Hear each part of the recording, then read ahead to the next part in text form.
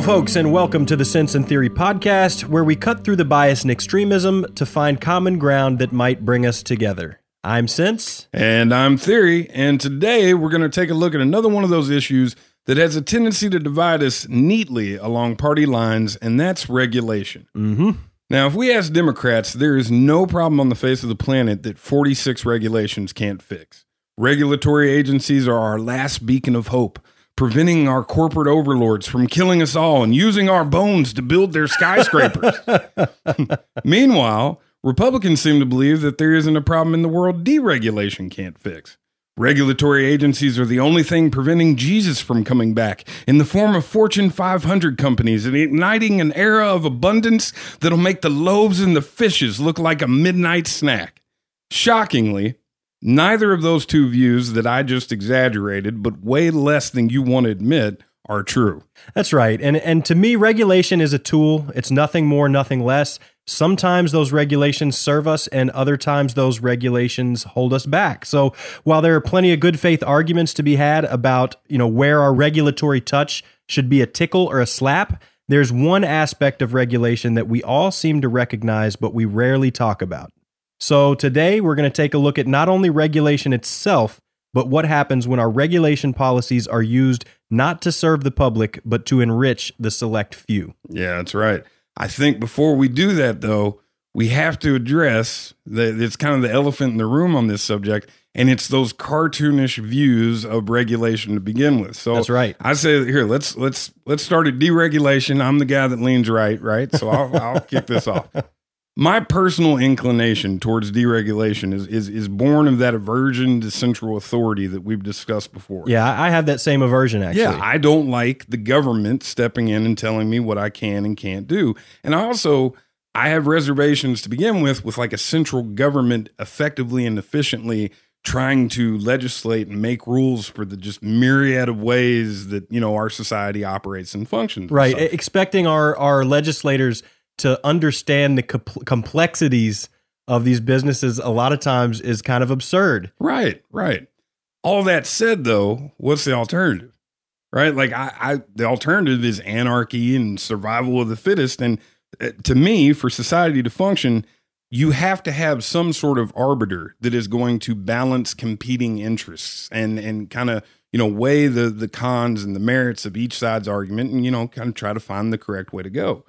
I think the idea that absent regulation, every industry and every actor out there will self-regulate, some people say for altruistic reasons or, self-interest. It's silly to me. Yeah, I agree. Everyone games the system. My grandma has gamed the system. You know what I mean? That's people will take every shortcut they possibly can. And I think in a capitalist society, there's no such thing as self-regulation. Corporations are created with the sole purpose to profit.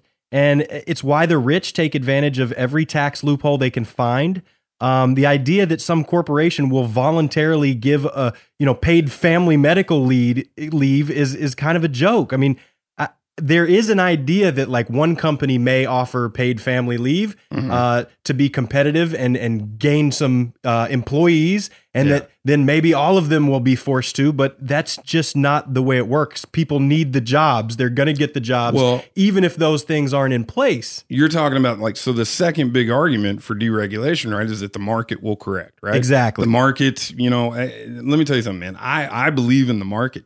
I think that the market is something that we overlook sometimes. I think that it represents the sum total of knowledge of like millions of transactions between people, and like to ignore like what the market's telling you, you do so at your own risk.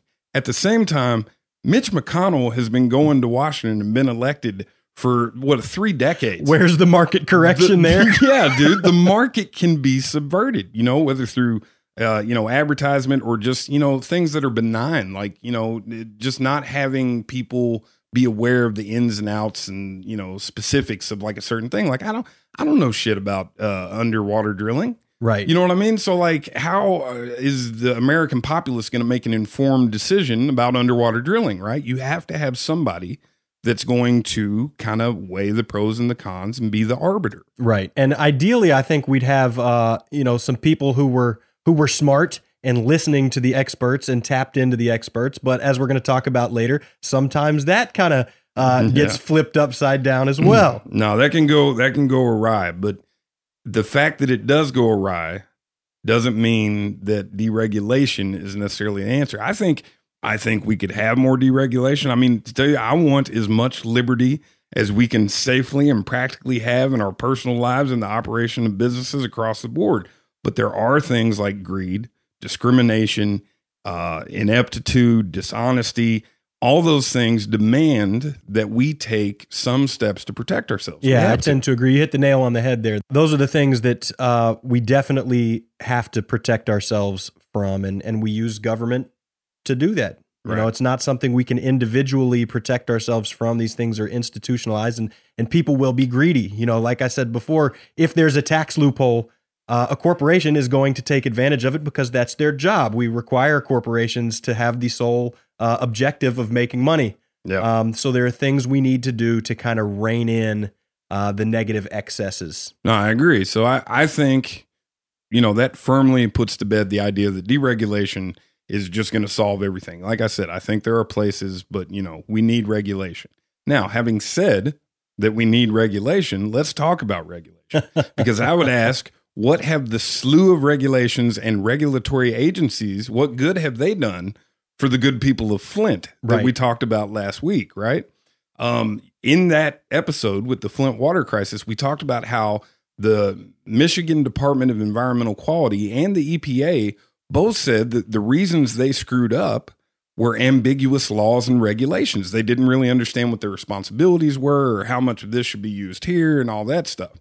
So you can say, well, it's their job. They're supposed to know it. And don't get me wrong. I'm not saying that it absolves them of guilt. Yeah, I don't think that's an excuse for them, but it can still be true at the same time. Yeah, absolutely. And that absolutely doesn't make the case that we should have full deregulation. It just means that there's a gray area and there's a scale, and we go too far this way, things mess up. And when we go too far the other way, things mess up. So it's one of these weird places where we have to have nuance and we have to have complexity and we have to have gray area. But I think both sides very much act like it's a hard line in the sand. You know, on one side, you deregulate. On the other side, we regulate to protect people. Yeah. And in that shuffle and in that head-to-head boom, boom, boom, we lose the ability to get nuanced and we lose the ability to be complex because we've signed up to the team who has one or the other thought. And now, in order to play along, we've got to play one of those sides. Yeah, I think some of us, at least, refuse to accept the idea that you can get just as carried away regulating as you can in deregulating, right? Consider for a second, I have a piece here from The Economist on the Dodd-Frank law. That's the 2010 law that aims to prevent another financial crisis like the one that befell us in 2008, right? And writing in 2012, The Economist said, its aim was noble, to prevent another financial crisis. Its strategy was sensible, to improve transparency, stop banks from taking excessive risks, prevent abusive financial practices, and end, quote unquote, too big to fail by authorizing regulators to seize any big, tottering financial firm and wind it down. This newspaper supported these goals at that time, and we still do. But Dodd-Frank is far too complex and becoming more so. At 848 pages, it is 23 times longer than the Glass-Steagall Act, the reform that followed the Wall Street crash of 1929. Worse, every other page demands that regulators fill in further details. Some of these clarifications are hundreds of pages long. Just one bit, the Volcker Rule, which aims to curb risky proprietary trading by banks, includes 383 questions that break down into 1,420 sub-questions. The people, they go on to say that of the 400 rules it mandates, only 93 have been finalized. So financial firms in America must prepare to comply with a law that is partly unintelligible and partly unknowable. And, that 93 out of 400, that's 2 years later. Yeah. The law's been there for 2 years and only 93 of the 400 laws have been finalized. And it's funny because part of this speaks to the complexity of issues, right? I mean, you want to address the complexity of the reality. So at some point, especially when we're talking about the financial world, complexity is a necessary evil. Right. At the same time, I think people ought to understand the laws. I think our legislators ought to understand the laws they're voting on. And when you're asking legislators to understand, 1,400 pages, right? Maybe that's too far. Yeah, yeah. And maybe we're in an area where you can't do both. I don't know. I don't think so. I think we're going to talk about some things today where it's obvious we can do both. Yeah. We can address the complexity without going too far. Yeah. But it's one of those things we've got to balance. And again, we can't do that right now. Well, I think what it is it's straight up getting carried away, right? Like you said, the financial world is a very complex interlocking of parts and pieces and stuff. And I think that the problem is that people want to try to legislate or form a rule or regulation for every eventuality. And you just can't do it. You'll never be able to do it. There's no discussion to be had there, in my opinion. You go for the big things. You go for the broad strokes. You do the best you can, limit things as they come up and stuff. But to sit there and say we're going to predict every manner in which the financial world is going to try to get one over on us, good luck, man. Right. You know what I mean? And a lot of times when you try to do that, you end up with unintended consequences. So consider the Sarbanes-Oxley Act, okay? This act was intended to prevent major corporate accounting fraud like we had with Enron and the WorldCom. And this came very much as a result of the Enron scandal. Oh, right? Absolutely. I mean, yeah, that's it. Enron and WorldCom happened and this was passed. It was like within the same year. I think it was 2002, 2003. They had noble intentions. There's no doubt about that. And plenty of good, I think, has come of this law. A lot of financial experts, a lot of economists say that a lot of good things came out of this law.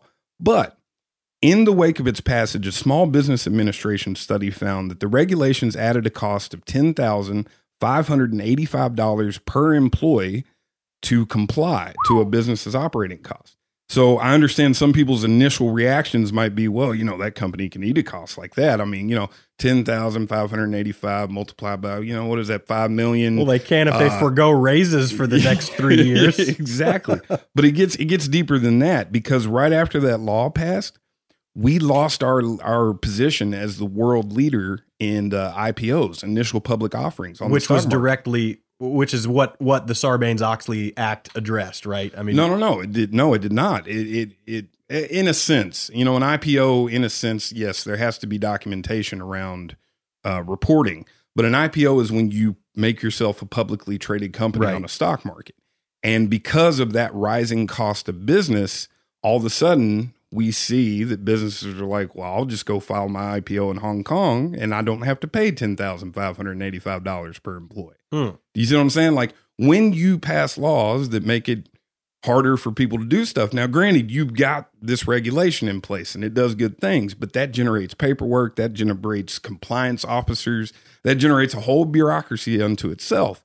And the company can look at that and say, nah, I'm just not going to pay That's not for me, man. Yeah, I'm just going to go. England doesn't do that. I'm going to go to England. Yeah. You know what I mean? So you can sit there and pat yourself on the back and say, hey, we've done this good, but not if the companies aren't here, So it's not like you're saying that the Sarbanes-Oxley Act was unnecessary, but sometimes in the fervor and rush to get something done, we may overlook unintended consequences. Right. And sometimes they actually lead us to like really silly places. Like one example I can think of are homeowners associations. In the country, the land of the free, the country of freedom, if you move into a neighborhood that has a homeowners association, you may not be able to paint your house the color you want. Right. In fact, I mean, you've got the cases like the autistic kid, his pops built him a playground in the backyard, and the homeowners association fights him with the full strength of their, team of attorneys to make him take this playground down. And things like that are they're absolutely absurd to me. Grandma Jean can't paint her house teal because the homeowners association has such strong pull. And I think a lot of times those things are born out of good intentions. So, as a homeowner, I don't want my neighbor to be able to devalue my property by building some huge, ugly, hunk of a shed built out of pallets. That is some of it. Yes. Some of it, I think, is just good old fashioned power trips. It's just, well, I'm not going to have a teal house in my neighborhood. Right. You know what I mean? Has nothing to do with property values and stuff like that. And I don't know, man. Like, what is why is that okay? to even begin with. Think about it, well, he's going to devalue my property and stuff. So sell it and move if you're that worried about it. You know what I mean? Like you live That's the market correcting. This is a free country, man. Like you can do what you want to with your patch of grass. I can do what I want to with my patch. I can't tell you how much I hate homeowners associations. Dude, I have a great loathing. Very soon we are going to do an episode about the San Francisco housing crisis. And we can talk about regulations and homeowners associations all you want to, man. There are so many regulations for housing in San Francisco that it's reached a full-on crisis level, man. People can't find a place to live.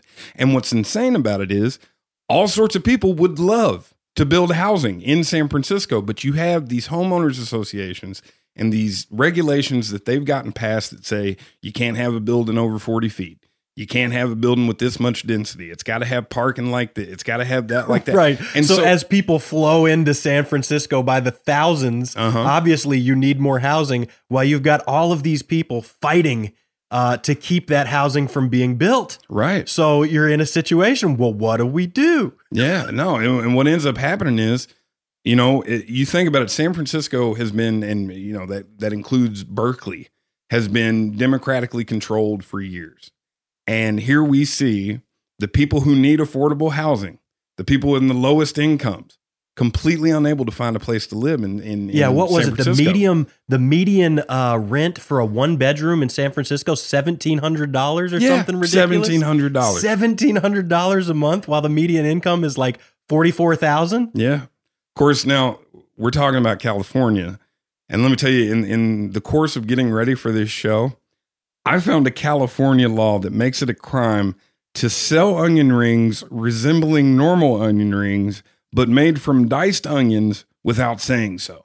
Now, those are the real hard-hitting legislations that I'm glad we have got people in charge of. God, that's on the books. Because I can't imagine going to Kroger and seeing onion rings on the shelf and getting home and, oh my God, these are made of diced onions. Oh man, how dare they? I'd be furious. And the other good thing too is it's putting people to work, because now, thankfully, there's somebody who has to go around and check these onion rings.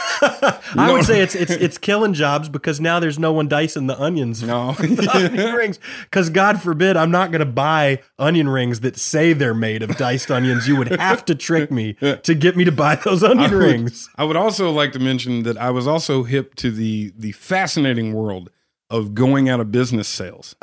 So it turns out, unbeknownst to me, all across the country, there are laws in place that you have to buy a license to have a going out of business sale. Imagine, talk about hitting the poor where it hurts. Like, dude, my business is failing. I have to go out of business. Now I must apply and pay for a license to do so, advertise my sale. It gets more complicated than that. In the city of Milwaukee, to get the license to do the going out of business sale, you have to have CPA certified paperwork that lists all your inventory, right?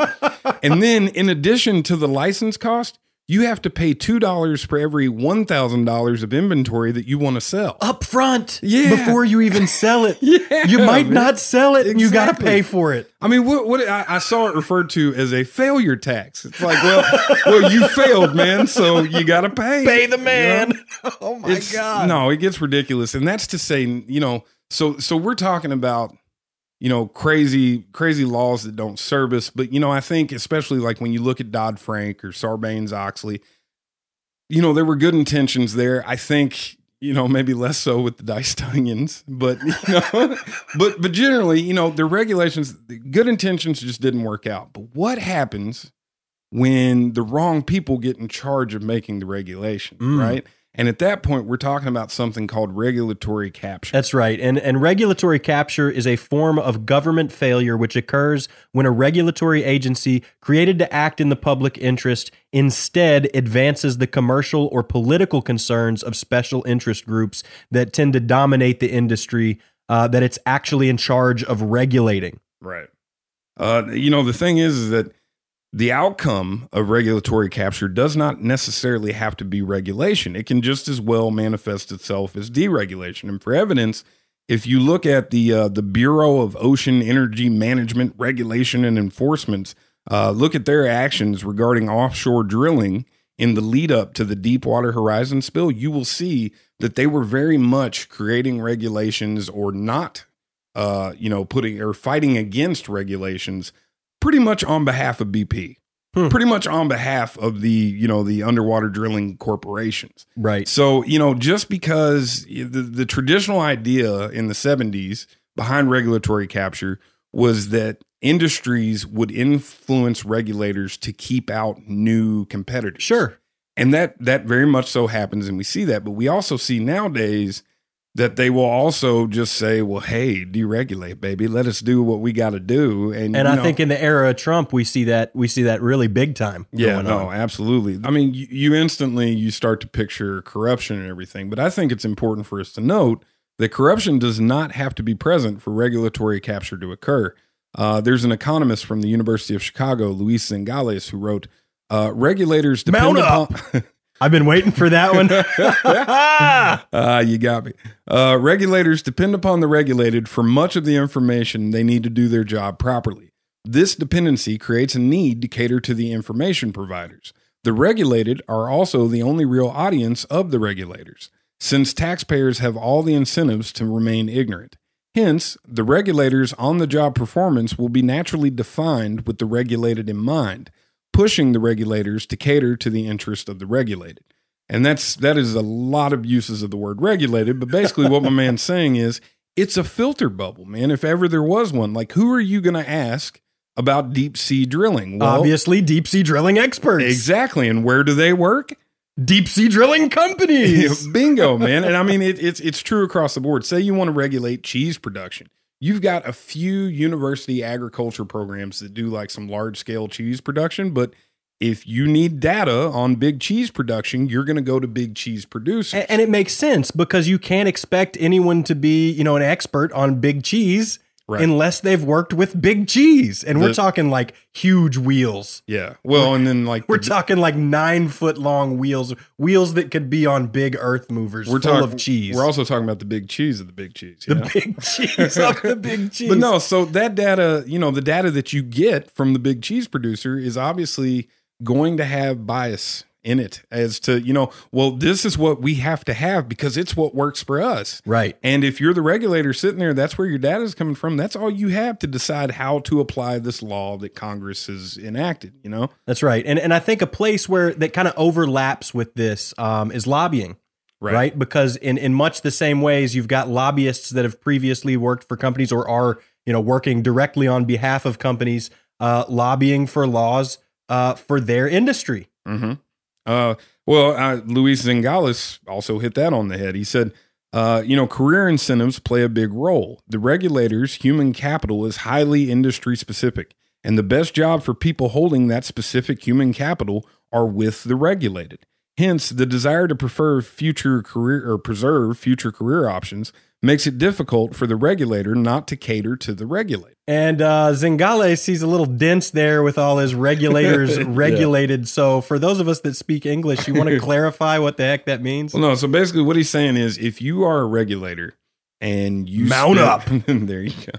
And you spend, years looking at the cheese industry, we'll go back to cheese. Then when you now have all this knowledge about cheese production, so when you stop being a regulator and move on in your career, where are you going to go to work? Obviously, that's where your expertise big cheese. is. So, and doesn't it make sense for someone who has worked in cheese for 40 years or something like that to take a job at that bureau that's going to oversee cheese because they have specialized knowledge? Right. So, and you don't necessarily have to be actively corrupt to fall victim to this. This could be subconscious bias that presents itself throughout the whole process. Exactly. So it's something we kind of got to be on guard for. Now, that is to say nothing of lobbyists who, outright bribe politicians or make sweetheart deals. I think we all kind of assume that bribery happens in the lobbying industry. And I personally carry this image of, a guy sitting down at a coffee shop and sliding a briefcase of cash under the table. And largely from what I could tell in preparing for this episode, that is exactly what happens. And there are cases abound, although not as many as I'm sure there should be. But for example, Tim Longenmeyer, a Democratic deputy attorney general here in Kentucky, was arrested for taking money to secure government contracts. Now, the FBI wired him up and he went on to film one Jim Sullivan, a lobbyist paying bribes to secure $1 million government contracts on behalf of his clients. He handed him $2,500 in an envelope under the table at a Mexican restaurant in Frankfurt. That is movie stuff. On film. He met the guy in the parking lot of a Frisch's restaurant, discreetly dropping an envelope filled with $4,000 in the driver's side window, which landed on Longenmeyer's lap. The Falcon flies at midnight. And they talked about him having like a hidden camera in his planner that was angled perfectly. They got his face. The FBI is like stinging this guy.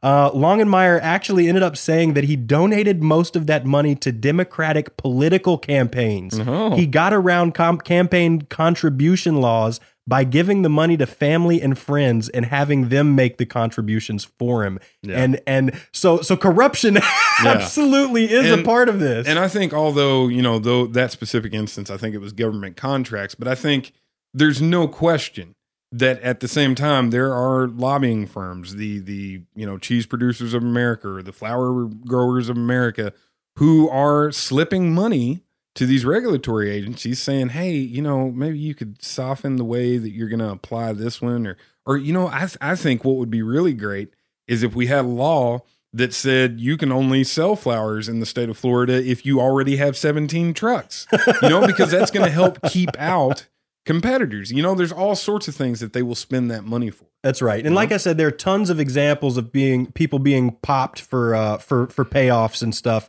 lobbyists. But there aren't anywhere near as much as there should be. And for example, I came across this question on Quora that I thought was really funny. The person asks, why can't lobbyists be charged with bribery? And the answer comes, because any lobbyist who can fog a mirror should be able to figure out a way to bribe a politician and surf past the legal definition of a bribe. Yeah. And herein lies the toad, because we look at, for example, Bob Menendez, which I'm sure lots of you probably have heard of. He's a New Jersey Democrat who received cash, private jet travel, and paid for vacations from an ophthalmologist. That's Dr. Salomon Melgen. In exchange, Melgen got visa help for several of his mistresses, along with a policy change at the Department of Health and Human Services for Medicare reimbursement to Dr. Melgen's benefit. He also lobbied the U.S. State Department to assist in awarding a Dominican Republic port security contract worth $500 million to a Melgen-owned corporation. And this thing kind of blew up in the news at time. It turned into a big federal investigation. Well, I mean, blew up in a sense. I mean, when you said you're sure most people know who Bob Melendez is, I'm like, well, man, probably not. Okay, fair enough. But anyway, the result of this investigation led to the conclusion that it wasn't bribery because these bribes were actually personal gifts. Yeah. Yeah. And how do you say that? I think, Melgen should have been prosecuted. What ended up happening, the Senate made him apologize and made him pay back some of the money and said, you're creating a stain on the institution and this is unethical, but not against the law. Yeah. No, it gets tough, man. It's like nailing Jello to a wall. Like you get into these murky situations, and I think we're safe to pass a law that's just like, if we can make a clear cut case like right here, then I think we can retroactively call that a bribe. Absolutely. Like I get what you're saying. Like, I can't ever give him a gift. This is a free country. I thought this was America, but if all that stuff results from it, I think we can retroactively go back and call that a bribe. That's right. know? And I'd like to point out here that the upper echelons of our government are packed with millionaires. I mean, Congress is full of millionaires on a $174,000 salary. If they're living around D.C., that doesn't make them rich. Yeah. $174,000 ain't rich in a senator's lifestyle in D.C. Right. So, how are we getting all these millionaires in Congress? Well, there's really no question. Yeah. Payoffs come in the form of speaking gigs, favors, consulting jobs, after you're out or while you're in. And sometimes just envelopes full of cold hard cash Yeah. that no one ever finds out about. Because let's be honest, if the FBI is not wiring up your buddy, Yeah. those envelopes go completely unnoticed. And I'd like to say, like, who can forget Bill and Hillary, who gave 729 speeches from February 2001 until May, receiving an average payday of $210,795 for each speech. Those are some pretty words. They also reported at least $7.7 million for at least 39 speeches to big banks, including Goldman Sachs and UBS. And you can say, you know, a speech is valuable and you know, our members wanted to hear Bill Clinton, so we'll pay him whatever he's worth. But man, $7.7 million for 39 speeches at an average of $210,000 per speech. Like, there's something going on there. I don't care who you are, what celebrity you are. That's just absurd. Well, and it's not to say that there's not, you know, plenty of additional evidence for you. For instance, I mean, look at the revolving door between Capitol Hill and these lobbyist firms. Like, there's no question that there are cozy, very cozy relationships between big business, you know, the lobbying firms themselves, who kind of act like the middleman in ways, and the politicians. And it's not always politicians. Sometimes it's, you know, just people, rank and file people who work, you know, civil servants who work at the Capitol. Right. You know, for instance, I pulled some numbers. 56% of the revenue private lobbying groups earned from 1998 to 2008 was generated by individuals who previously worked for the federal government. From 2001 to 2011, 5,400 former government employees went to work for lobbying firms. And in that same time frame, 605 former lobbyists went to work on Capitol Hill. So it flows both ways. Here was the big one, though, for me. From 1998 to 2005, 43% of the 198 lawmakers who left Congress, the guys who didn't get elected or retired and moved on, registered with the government to lobby. Like, it's just understood that that's what you're going to do. Yeah, it's ridiculous. When that happens, you know, when you form that cozy relationship because you know that's where you're going to take a job, or you know that that might be a place where you might get a job later on, then of course you're willing to bend a rule, change a rule, add a rule, you know, and like I said, help out. Either we're talking about deregulating and just letting things run amok, or trying to ice, you know, somebody out. Right. Absolutely. And I'd like to point out real quick, I pulled examples today, not based on political affiliation, but they ended up being Democrats. Yeah. This happens on both sides. I'm definitely not trying to say this only happens to Democrats. It absolutely happens on both sides. I would say the reason people don't know about Bob Melendez is because Trump's president and he's a Democrat, but you know, whatever. Moving on. But speaking of shady Republicans and it happening on both sides, let's talk about the EPA for a second. Okay. All right. I think it's hard to look at what Scott Pruitt has done at the EPA and not see all the hallmarks of regulatory capture. I am one of those people who thinks that the EPA needs a severe overhaul. Absolutely. But I think if you are under the impression that that's what's happening at the EPA right now, you are severely mistaken. 62% of the agency's deregulatory actions completed by Scott Pruitt in his first year, and 85% of its planned initiatives match up with specific industry requests, according to a Center for Public Integrity analysis. Now, should there be some overlap there? Yes, I think that's true. There should absolutely, you know, if you're in the industry, best practices and all that stuff, there are some things that you can suggest that have value. 85%? No, man, that's wow, boy, the industry is just really on top of things. And at the EPA, nonetheless, because let's make no bones about it, the EPA's primary job should be to protect citizens and protect our environment, right, not protecting companies. And we know for a fact that if the companies are asking for something, their only goal isn't to protect the environment. Their only goal is to make money. Yeah, yeah. There's no question about that. You can make a case, like, no one's right. spending $10 million on lobbying that's going to hurt their bottom line. At no point is a corporation's goal to protect the environment. Right. You know, unless, I don't know, unless they're just like on some. Well, unless it aligns with their profit motive, right? Yeah, yeah. But no, it's a question of how can we give you the rules that you want, but in a cost-effective way. You know what I mean? Like that's at best what you've got there. I think it's also important to note that in his first 6 months on the job, Pruitt was scheduled to meet 31 times more often with industry than with environmental or public health groups. And that also comes from the Center for Public Integrity. All these numbers were pulled from a Mother Jones article that's going to be in the show notes. And I highly recommend you guys take a look at the specific examples of what regulations have been rolled back and the case being made for and against. I'm not saying that some of the deregulation that's happening at the EPA is good. I'm just saying, or bad, I'm sorry. But I'm saying when we see what's going on here with Scott Pruitt, we have to wonder, and we can't just... I don't think it's any wonder, man. Yeah. He's not meeting with environmental groups whose sole purpose is to protect the environment, who have been given money by, I'm assuming, small donors that believe in the cause. He's icing them out in favor of meeting with industry experts. There's no question there what side that's leaning to. There's none. Well, I'm just saying it's not to say that some good can't happen in the process. I agree. The point, again, to blindly be excited about deregulation is just as stupid to be blindly excited about regulation. Yes, agreed 100%. Look at it and figure it out. So the Federal Reserve and the 2008 financial crisis, those are kind of episodes unto themselves.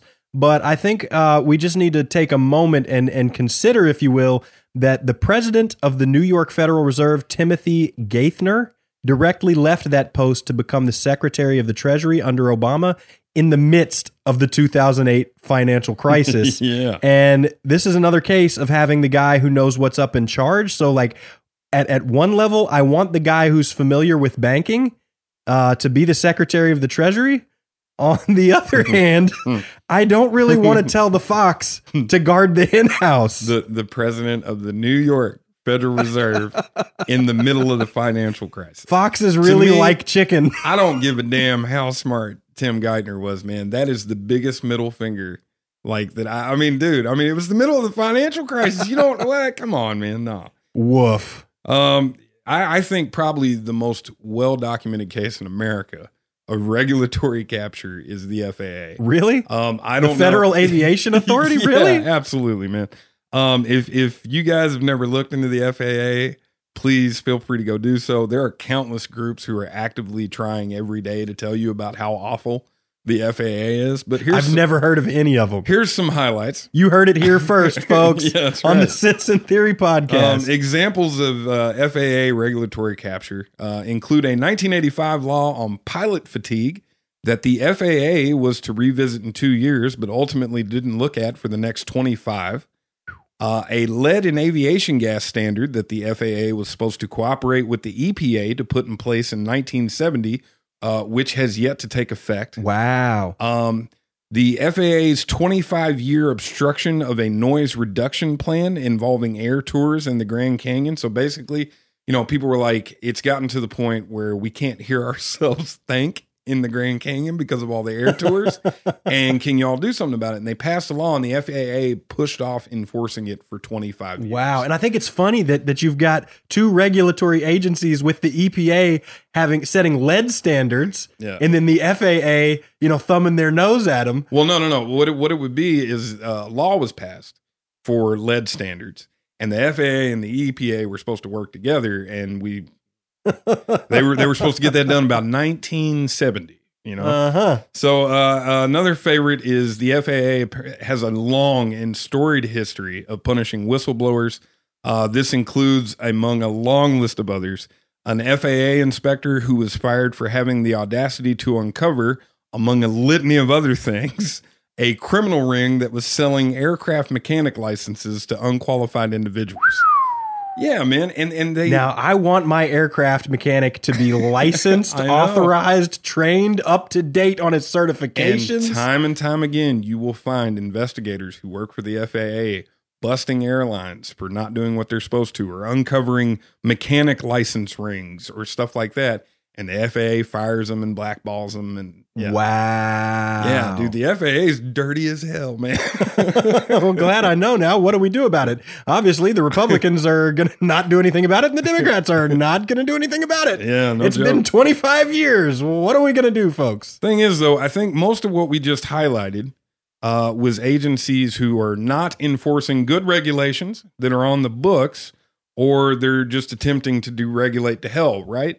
But what about when we get these weird nebulous regulations that are probably should have never been on the books in the first place? Well, so there are all sorts of complicated regulations surrounding car dealerships in America, turns out. And we've seen this kind of come to light with the Tesla stuff, which we'll talk about in a little bit.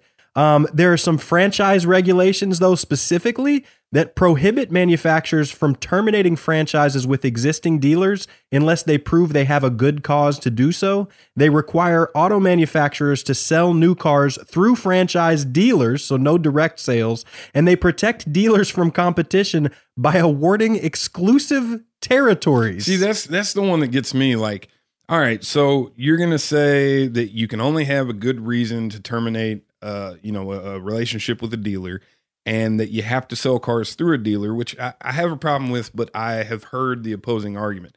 Exclusive territories? What is this, the mafia?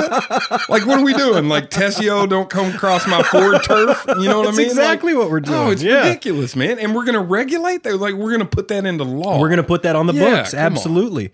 So about the regulations that directly prohibit manufacturers from selling direct to consumers, like, I don't really get it. You know, you said you've heard arguments and stuff, and let's talk about it. But the first dealership came about in 1898, right? And before that, manufacturers did sell direct to consumers. So what exactly led us to this complex array of laws that we're looking at today? I mean, is it an attempt at job creation? Because it makes sense. If you require dealerships, they got to have salesmen, you know? Right. Who passed this stuff? Why did it pass? That wasn't quite what it was. And so you're right. We did have our first dealership in like 1898, but we didn't get to the no direct sales point until the 50s. And so at that time, what happened was, they were trying to keep mom and pop businesses alive, right?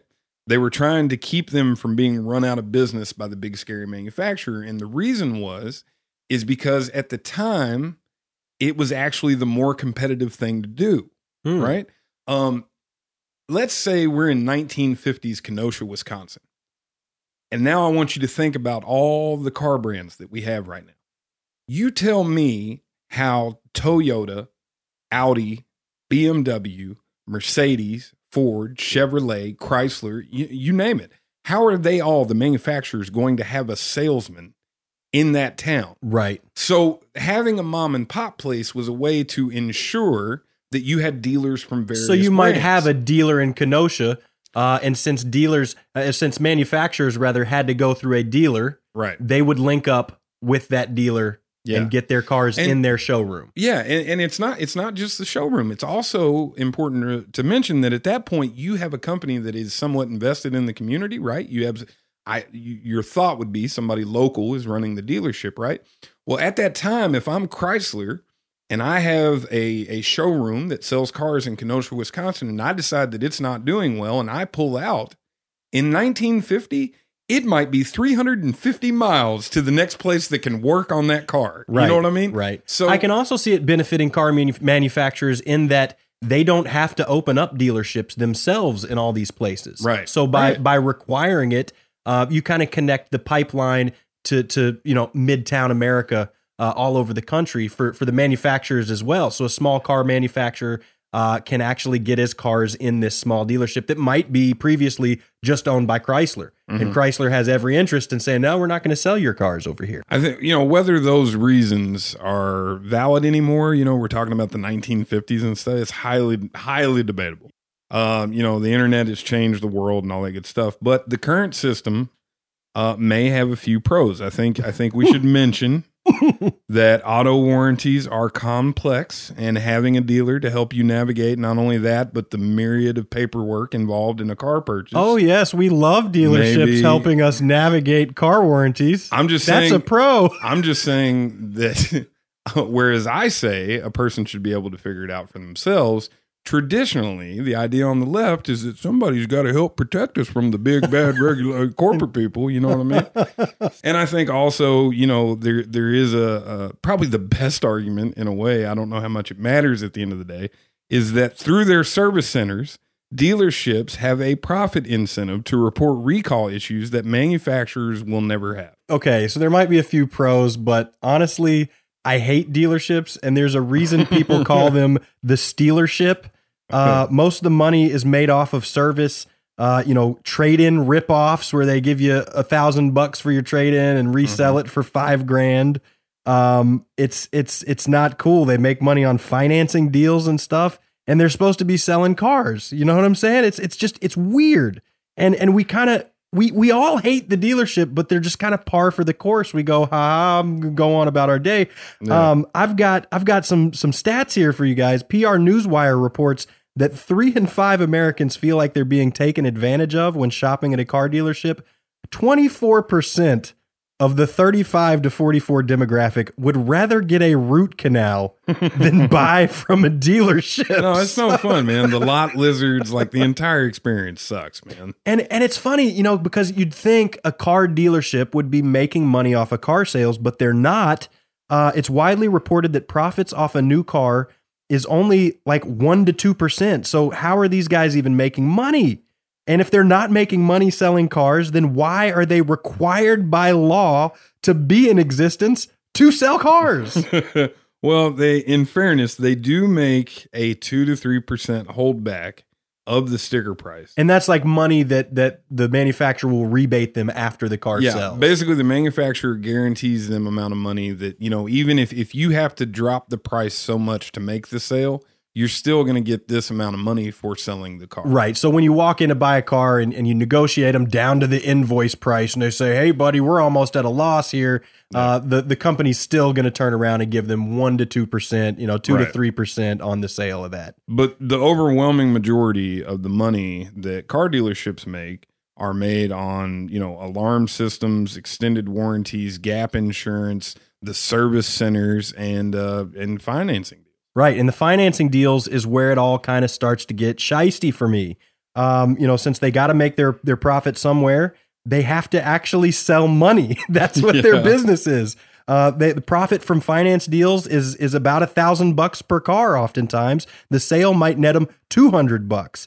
They're borrowing money for their inventory. They pay interest on that borrowed money. They're selling you a car loan that costs the consumer interest. So dealerships aren't making money from cars, but they're still incredibly profitable. Right. Tom Friedkin, for example, the founder of Gulf States Toyota, which has exclusive rights, I might add, to sell Toyotas in Texas and 4 other states, is worth $1.7 billion with a B dollars. Yeah. And to me, like, the financing deals, the warranties, etc., these are predatory behaviors.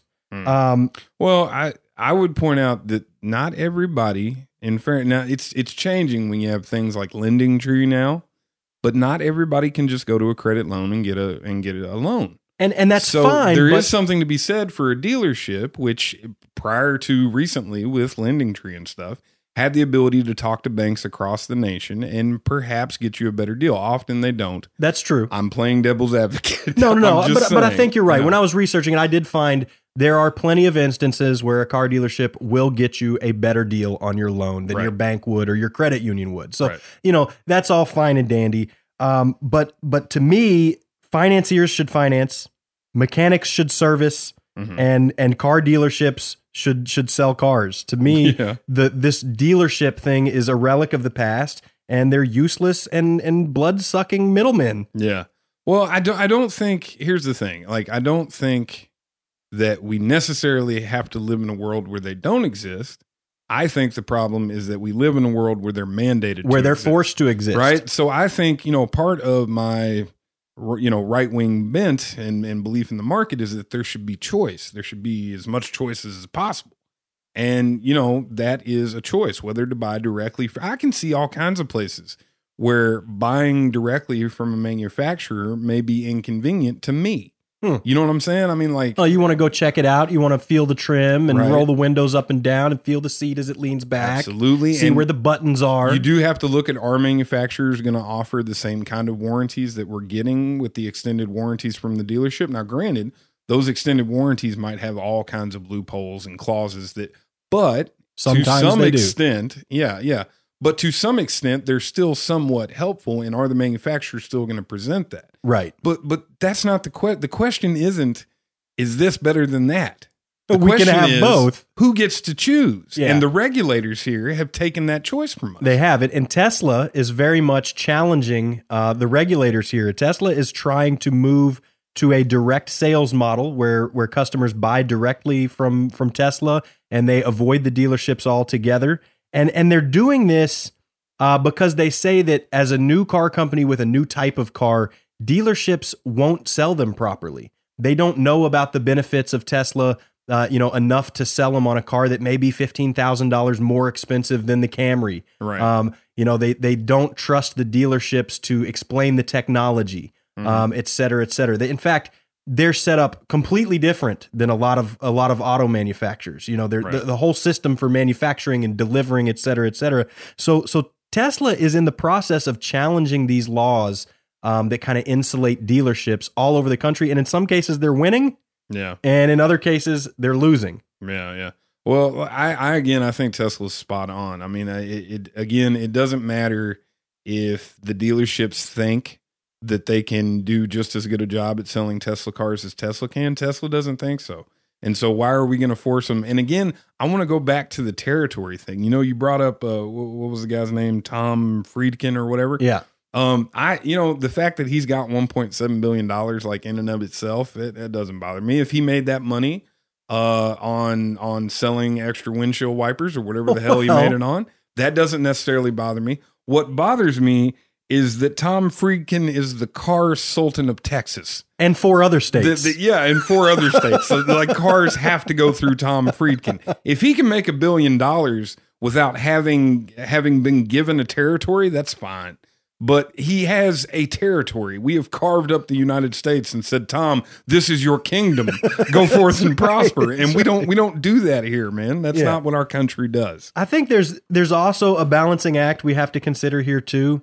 So if we do go ahead and decide to get rid of these dealership regulations, it's going to have an impact on jobs. Dealerships are going to close down. I'm sure some will remain, some will figure out how to stay profitable, but overwhelmingly there'll be less car salesmen. So it's something we have to consider.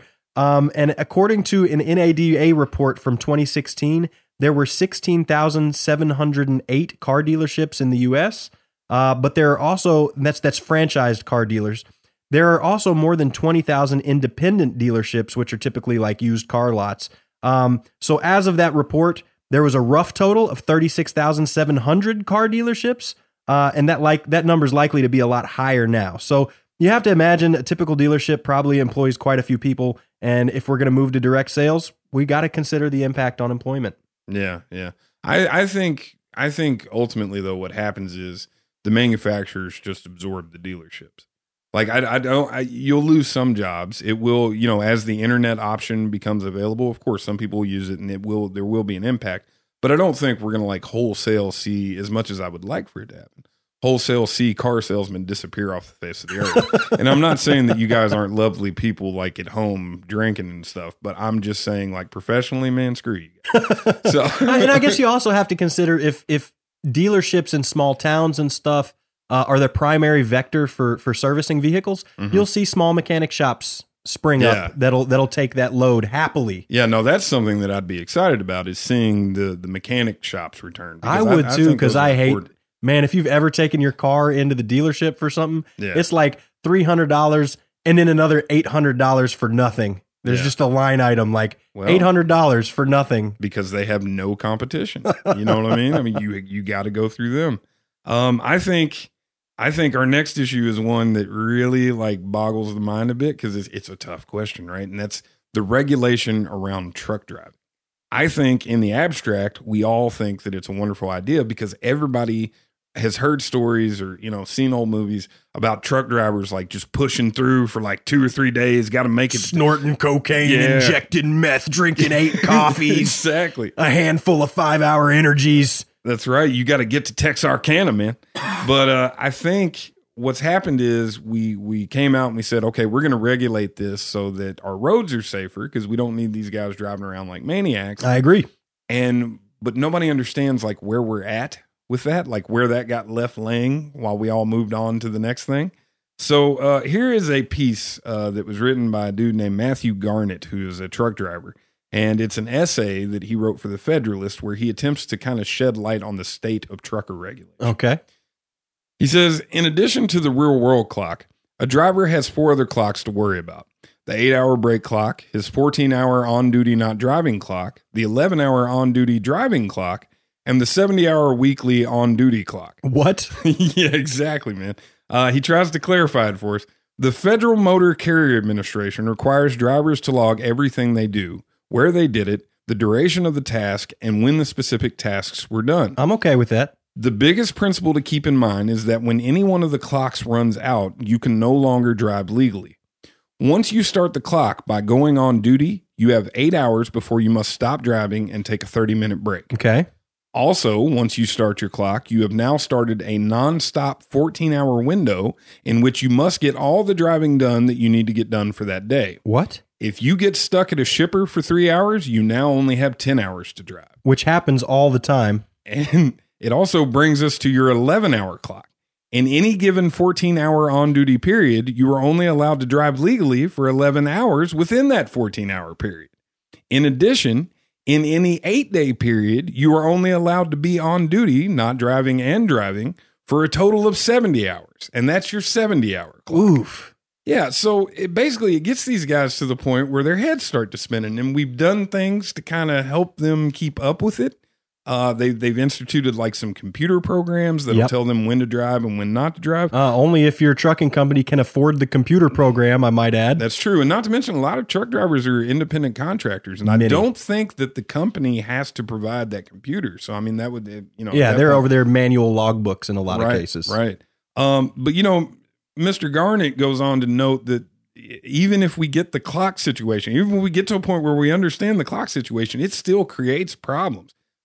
He noted that when you're in off-duty mode, the government still regulates what you can and can't do. And for instance, him writing this article for the Federalist is a violation because he was in off-duty mode.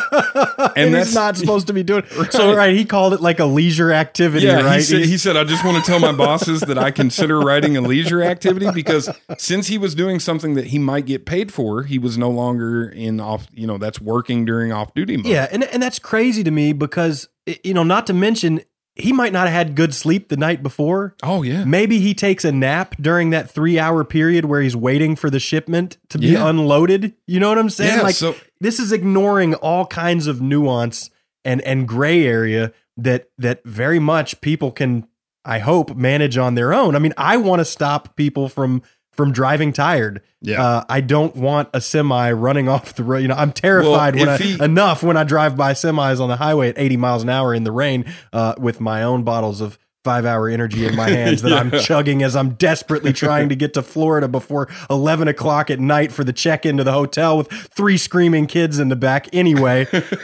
That got way too real, way too quick. It did get awful real. But no, ideally, if he's driving around, he shouldn't feel pressured if he needs to take a nap.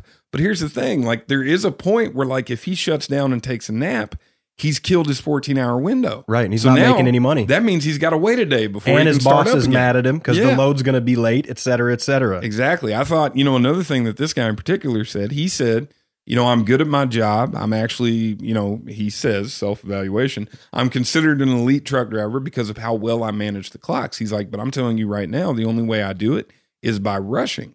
And he's like, and when we're talking about, like you said, an 80-foot, 80,000-pound truck, you probably don't want me to rush when I'm checking over the load.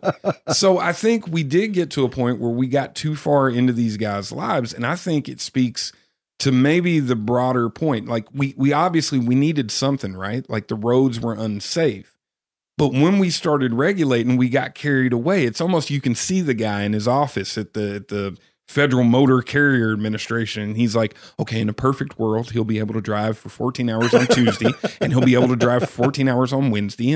But if he does that, that's too much. And so we got to make a rule about this and we should regulate that. And he just gets carried away. There's no way for someone sitting in an office that far away to be able to foresee all those little hidden scenarios. And what if the dude gets sleepy during the day? What if he got a bad night's rest? What if a cat was screaming outside the truck cab all night? You know, right. And that's the danger of regulation to me. But at least Mr. Garnett can say that he's allowed to go to work, right? Because in some cases, regulators won't even let you go to work. That's right. And as everyone knows, you got to be handy with the steel in order to earn your keep.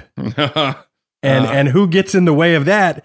That would be occupational licensing boards who decide what occupations are licensed and how. So board members will typically consist of existing practitioners of a given occupation. So dentists would be sitting on the dental licensing board, cosmetologists on the cosmetology licensing board, so on and so forth. Now, they generally meet on clear black nights, right? When there's a clear white moon. So talk about the fox watching the hen house. I mean, there's almost no oversight when it comes to the decisions these boards make. And not to mention occupational licenses aren't usually transferable across state lines. So you're talking about a huge impediment to worker mobility. If I get licensed as a cosmetologist in Kentucky and I want to move to Missouri, chances are you're going to have to get relicensed in Missouri. And why?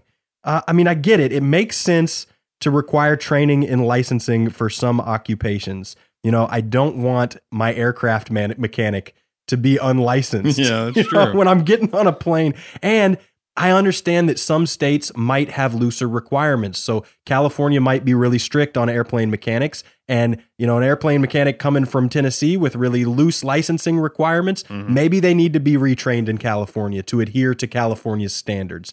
You know, I do get that, but there are some really ridiculous license requirements out there that honestly have me scratching my head at how we even got them in the first place and why. So there are currently 9 states which require a license before someone's allowed to sell caskets for a living.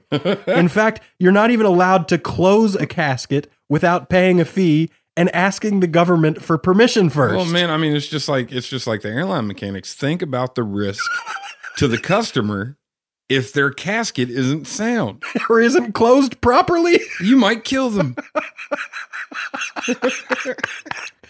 Oh boy, you might actually kill me. Yeah. Oh man, it's no joke though. You know, I read about a Texas law where some of the guys working in IT have to go through a 3-year process to get private investigator licenses because they might come across somebody's emails in the course of their job. That's crazy to me. And the list just keeps going on and on. I have to share these guys with you because they're so ridiculous.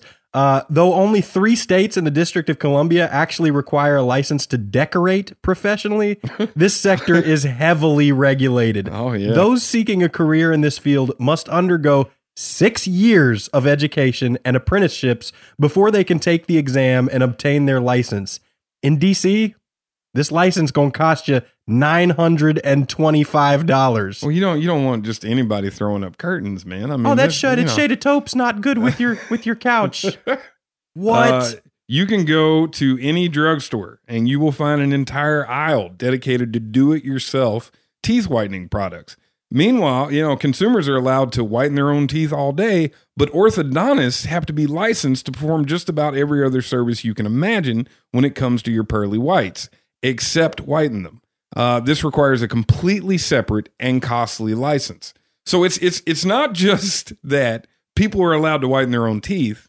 It's that orthodontists who are already certified to do all this other stuff have to get a special license to whiten people's teeth. And if that's not enough, Massachusetts, actually, I bodied that one. Massachusetts actually requires fortune tellers to be licensed before they're allowed to receive compensation for their services. That's all right, though. They knew that was coming. I'm on a roll, baby. What we got here? Tennessee requires 300 hours of training before someone can be compensated for washing hair in a salon. Lather, rinse, repeat. God, man. Lather, rinse, repeat. How many hours of training does that take? I don't know. Yeah, and no, the world of cosmetology is especially just like beset by stupid occupational licenses. That's right. In fact, in Minnesota, more classroom time is required to become a cosmetologist than to become a lawyer. No, it's a good plan. Becoming a manicurist takes double the number of hours of instruction as a paramedic. What? According to beautyschools.com, there are only 10 states that do not require a license to braid hair. Illinois actually requires 300 hours of training just to put braids in. Now, oh my God, what is going on in the world of occupational licensing? Really quick, I do not want to give the impression that we don't think that people who braid hair or do cosmetology are doing, hard work, skilled work. Yeah. Absolutely. 100%. It's just not dangerous. There's no risk of failure. Well, braiding someone's hair. The stakes are a touch different than a paramedic. Yes. I mean, they're a touch different. I can't believe it, man. And there's an argument to be made there that that they are straight up just keeping poor folks out of meaningful work. I mean, $900 for a license may not seem high to become a professional decorator, but there's a poor kid out there who knows exactly the color to match your couches. Yeah. And, he doesn't have $9 for the license. So just screw him. Yeah. Go get a loan, pay some interest. I don't know, man. It's just. And the worst part is that oftentimes, like, especially with like the hair braiding and some of these other things, the people who are pushing for these occupational licenses are the people who are already established in the work because they know damn well that it's going to raise the barrier of entry for new businesses. So talk about regulatory capture. Yeah, that's right. Exactly the foxes are again watching the hen house, and of course the cosmetologists don't want people to come up and compete with their existing businesses. Exactly. It's ludicrous. It's also it's a huge tool of revenue for the state. Mm-hmm. It's just picking their pockets basically. Yeah. Especially with things like casket sales or being a florist in some cases. Or how about lemonade stands? Oh my God, let's not talk about lemonade stands. I could do a whole freaking episode ranting about how stupid it is that we're keeping kids from selling lemonade in their front yards. Who writes this stuff? How do they get away with it? I mean, we've all heard the tales and maybe it's just a lemonade stand. It's not a lemonade. It is not just a lemonade stand. That is a symbol of tried and true American freedoms getting trampled on. Well, to me, the lemonade stand is huge. You don't want somebody to get sick, though, do you? Oh, my God. From the lemonade. Oh, my. Yeah, I guess we should have food inspectors come and inspect their booths, too. Nah, man, if it looks scuzzy, don't drink the lemonade. Yeah, let's get them on that food handler's permit, too. Give me a break, man. Look, Morris Kleiner, economics professor at University of Minnesota's Center for Human Resources and Labor Studies, asserted that with growth of licensing laws has come a national patchwork of stealth regulation that has, among other things, restricted labor markets, innovation, and worker mobility.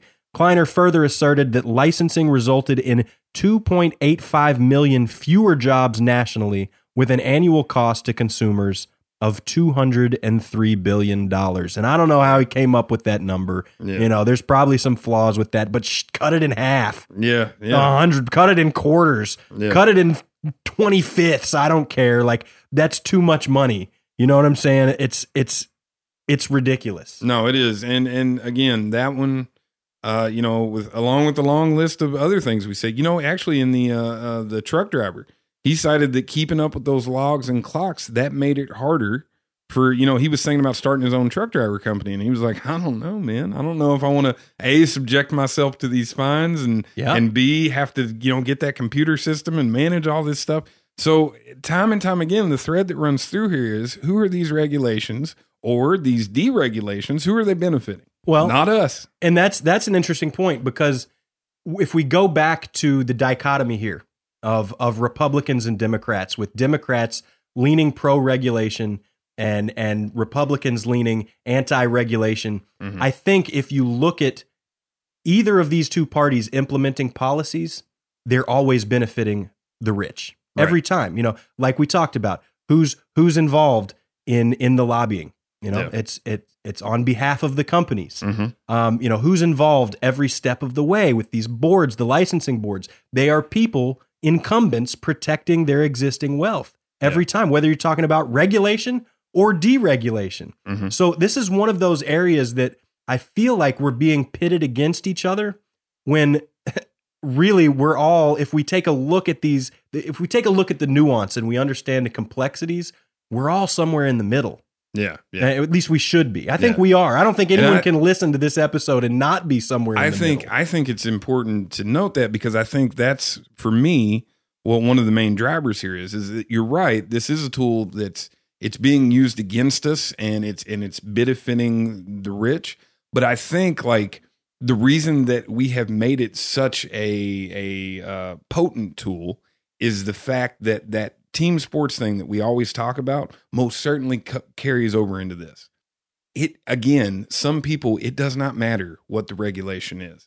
Was something regulated? Hell yeah. That's a win for my side. And the same thing happens on the right. Was something deregulated? Hell yeah. That's a win for our side.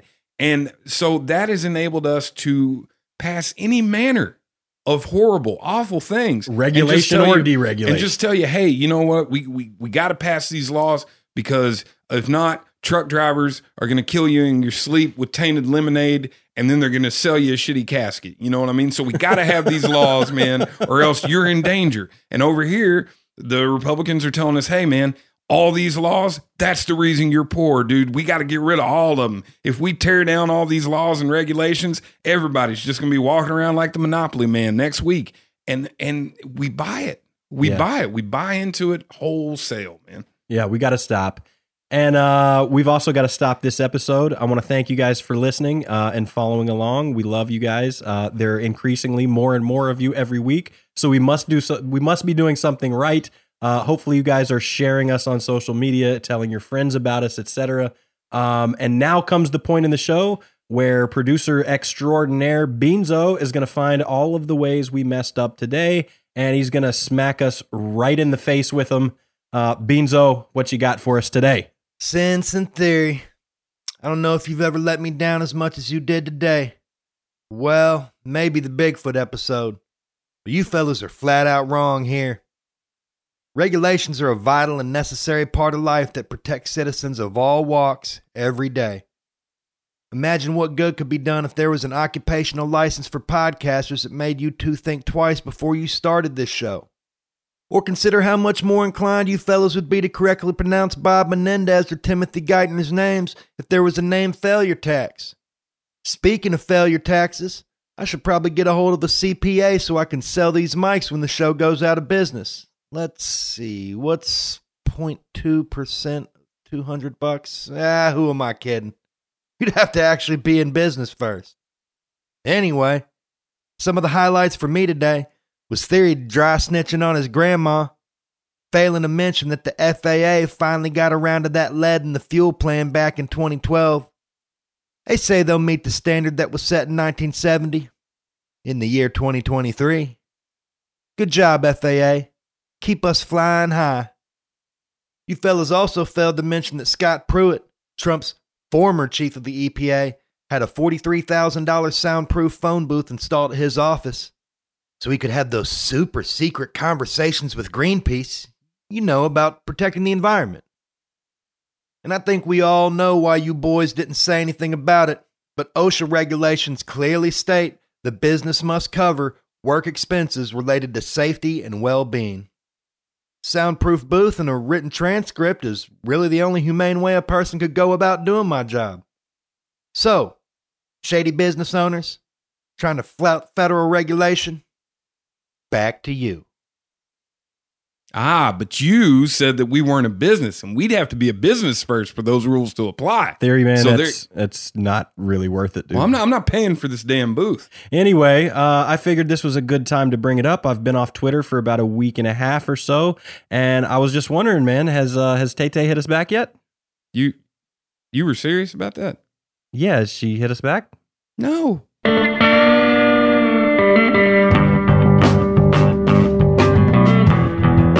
Hey folks, I'm Sense, one half of the Sense and Theory podcast. I'd like to take a second to thank you for listening.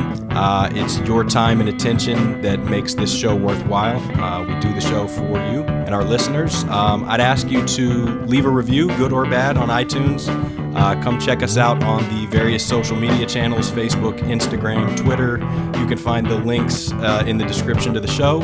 And if you want to reach out with a comment, joke, funny anecdote, you want to call me an idiot, senseandtheorypodcast@gmail.com. We'd love to hear from you. Thanks again, folks, and we'll see you next week.